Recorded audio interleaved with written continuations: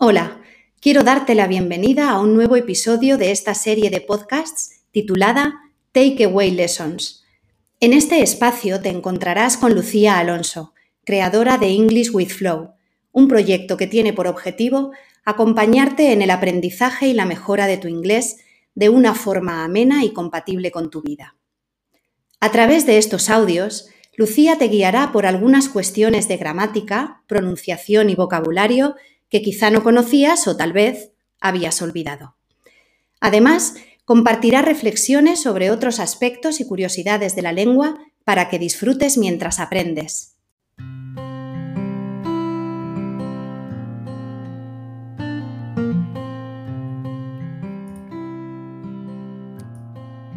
Las encontrarás por todas partes. Son pequeñas, ágiles y se cuelan en cualquier conversación. Aportan color a la lengua oral y permiten que la comunicación fluya de manera eficaz, asegurándose de que la información llegue a su destinatario y que sea correcta. Ladies and gentlemen, meet the question tags. Vamos a ver qué son específicamente las question tags. Pues te diré que son esas pequeñas coletillas o etiquetas, de ahí la palabra tag, que añadimos al final de un enunciado para solicitar confirmación a nuestro interlocutor y a menudo para comprobar que nos ha entendido bien o que la información es correcta. En realidad sirven también para transformar una oración enunciativa en una pregunta. Compara estos ejemplos. Are you here for the interview? ¿Ha venido por la entrevista? Are you here for the interview? Esto es una pregunta en toda regla. Compárala con la siguiente. You're here for the interview today, aren't you? You're here for the interview today, aren't you? Ha venido por la entrevista, ¿verdad? Pueden traducirse estas coletillas, estas question tags, por un simple no o verdad, pero también podrían ser algo así como o sí, como veremos más adelante. Y por lo general, cuando se utilizan, o la persona que los utiliza, suele tener ya una ligera sospecha sobre cuál va a ser la respuesta. You want to learn English, don't you? You want to learn English, don't you? Sarah can help you with your homework, can't she? Sarah can help you with your homework, can't she?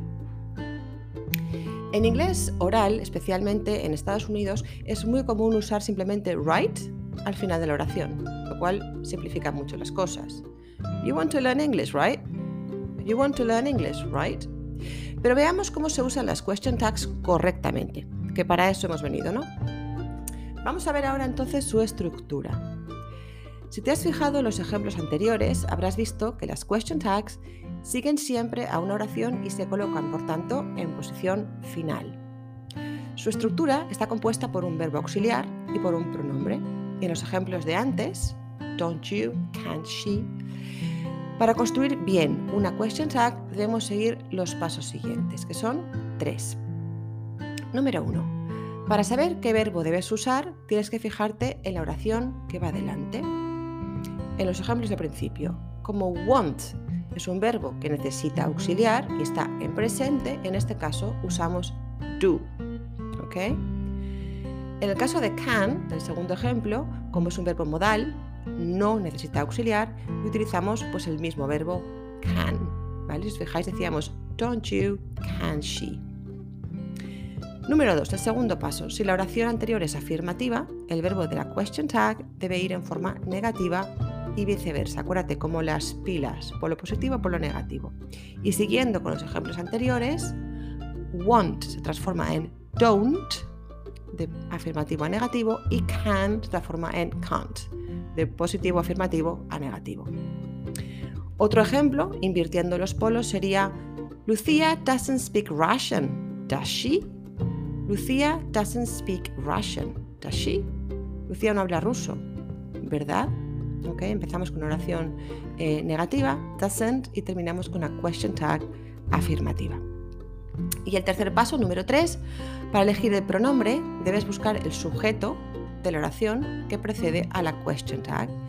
El sujeto de la primera oración es you, así que lo podemos mantener y por eso decíamos don't you. You want to learn English, don't you? En el segundo ejemplo tenemos el sujeto Sarah y por tanto usamos el pronombre equivalente que es she. Sarah can help you with your homework, can't she? Vamos a hablar ahora un poco de la entonación de las question tags. Porque en función de la entonación del hablante, al utilizar una question tag, podemos saber cuál es realmente su intención o incluso su actitud. Verás, si espera una respuesta a su pregunta, lo normal es que la entonación sea ascendente, que en inglés llamamos rising, que va hacia arriba. Por el contrario, cuando solo busca una confirmación o que su interlocutor exprese su acuerdo sobre lo que acaba de decir, la entonación suele ser descendente o falling. Te dejo aquí también un audio de una página que te enlazo en la entrada del blog, donde encontrarás ejemplos muy claros de los distintos tipos de entonación. Bueno, mi recomendación, no te agobies con esto, porque sinceramente hace falta ser casi nativo para apreciar estas diferencias sutiles y detectar la actitud del hablante, que a veces puede ser incluso sarcástica, ¿de acuerdo? Pueden jugar con la entonación para expresar sarcasmo. Vamos a continuar ahora con algunas excepciones y otros usos de nivel más avanzado de las question tags. Si ya conocías estas estructuras y te defiendes con ellas más o menos, estate alerta ahora a las siguientes excepciones. Cuando el sujeto de la oración es la primera persona, I, y el verbo es to be, la question tag negativa se forma con aren't, como lo oyes. Por ejemplo, I'm not who you thought I was, am I? Ok, aquí mantenemos el mismo verbo. I'm not, negativo, who you thought I was, am I, en afirmativo. Pero, si cambiamos la oración, I'm the best student in the class, aren't I? I'm the best student in the class, aren't I? ¿Ok? La traducción de estos ejemplos sería yo no soy quien tú pensabas, ¿verdad? Y el segundo ejemplo, soy el mejor estudiante de la clase, ¿verdad? O a que soy el mejor estudiante de la clase, ¿ok? Fijaos que utilizamos aren't I, ¿ok? No negamos am, si utilizamos aren't. Por otra parte, las oraciones con adverbios negativos o restrictivos como never, no, hardly, little, se consideran negativas y por tanto llevan una question tag en sentido afirmativo. Aunque el verbo en sí no sea negativo, este adverbio sí que le da ese valor. Y por ejemplo, no decimos they never speak Spanish at home, don't they? Sino diríamos they never speak Spanish at home, do they? Nunca hablan español en casa, ¿verdad? Cuando no podemos determinar cuál es el pronombre que corresponde al sujeto de la oración, por ejemplo, cuando el sujeto es alguna palabra como someone, somebody, anyone, anybody, por tanto, no sabemos si es he o she, no podemos encontrar un pronombre equivalente porque no sabemos a ciencia cierta si es hombre o mujer, utilizamos el pronombre they con significado singular. Por ejemplo, nobody lives here, do they? Nobody lives here, do they? No vive nadie aquí, ¿verdad? Fijaos, utilizamos un they que en realidad tiene un valor singular. Con el imperativo, las órdenes, debemos usar siempre el auxiliar will, tanto en sentido positivo como negativo. Check this out. Open that window, will you? Open that window, will you? Abre esa ventana, ¿quieres? O, ¿vale? Otro ejemplo. Don't be late, will you? Don't be late, will you? No llegues tarde, ¿de acuerdo? O, ¿vale? Cuando queremos usar una question tag con let's, utilizaremos siempre el auxiliar shall. Recuerda que shall sirve para hacer sugerencias, propuestas, que es precisamente la misma función que tiene let's. Shall we go to the cinema tonight? ¿Okay? Con let's. Let's practice with the question tags. Shall we? Let's practice with the question tags. Shall we? Practiquemos o vamos a practicar con las question tags, ¿de acuerdo?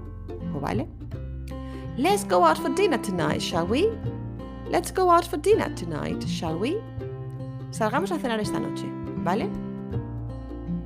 Y por último, si usamos there is o there are, que son oraciones impersonales en las que no hay pronombre personal, simplemente invertimos el orden de la estructura y cambiamos el sentido de afirmativo a negativo o viceversa. Nos olvidamos del pronombre. En este caso, vamos a ver unos ejemplos. There were too many people at the concert, weren't they? There were too many people at the concert, weren't they? Había demasiada gente en el concierto, ¿no? Fijaos, invertimos, en vez de decir they were, decimos went they y no ponemos ningún pronombre. Y otro ejemplo, there isn't any coffee left, is there? No queda café, ¿verdad? Os dejo a continuación un repositorio, un banco de ejemplos, voy a leerlos, variados con diferentes tiempos y excepciones. You haven't seen this film, have you? You haven't seen this film, have you? They could hear me, couldn't they? They could hear me, couldn't they? The phone didn't ring, did it? The phone didn't ring, did it? He can't drive, can he? He can't drive, can he? Nobody has called for me, have they? Nobody has called for me, have they? Dave eats cheese, doesn't he?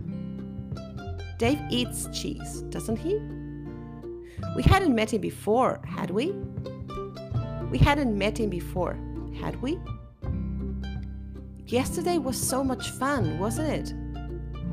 Yesterday was so much fun, wasn't it? She won't tell anyone, will she? She won't tell anyone, will she? The trains are never on time, are they? The trains are never on time, are they? And, well, I think this is all for today, isn't it? Please get in touch if you have any questions, will you? Y por supuesto, recuerda que puedes leer la entrada completa en www.englishwithflow.com en la pestaña de blog. I'll be in touch soon. Take care.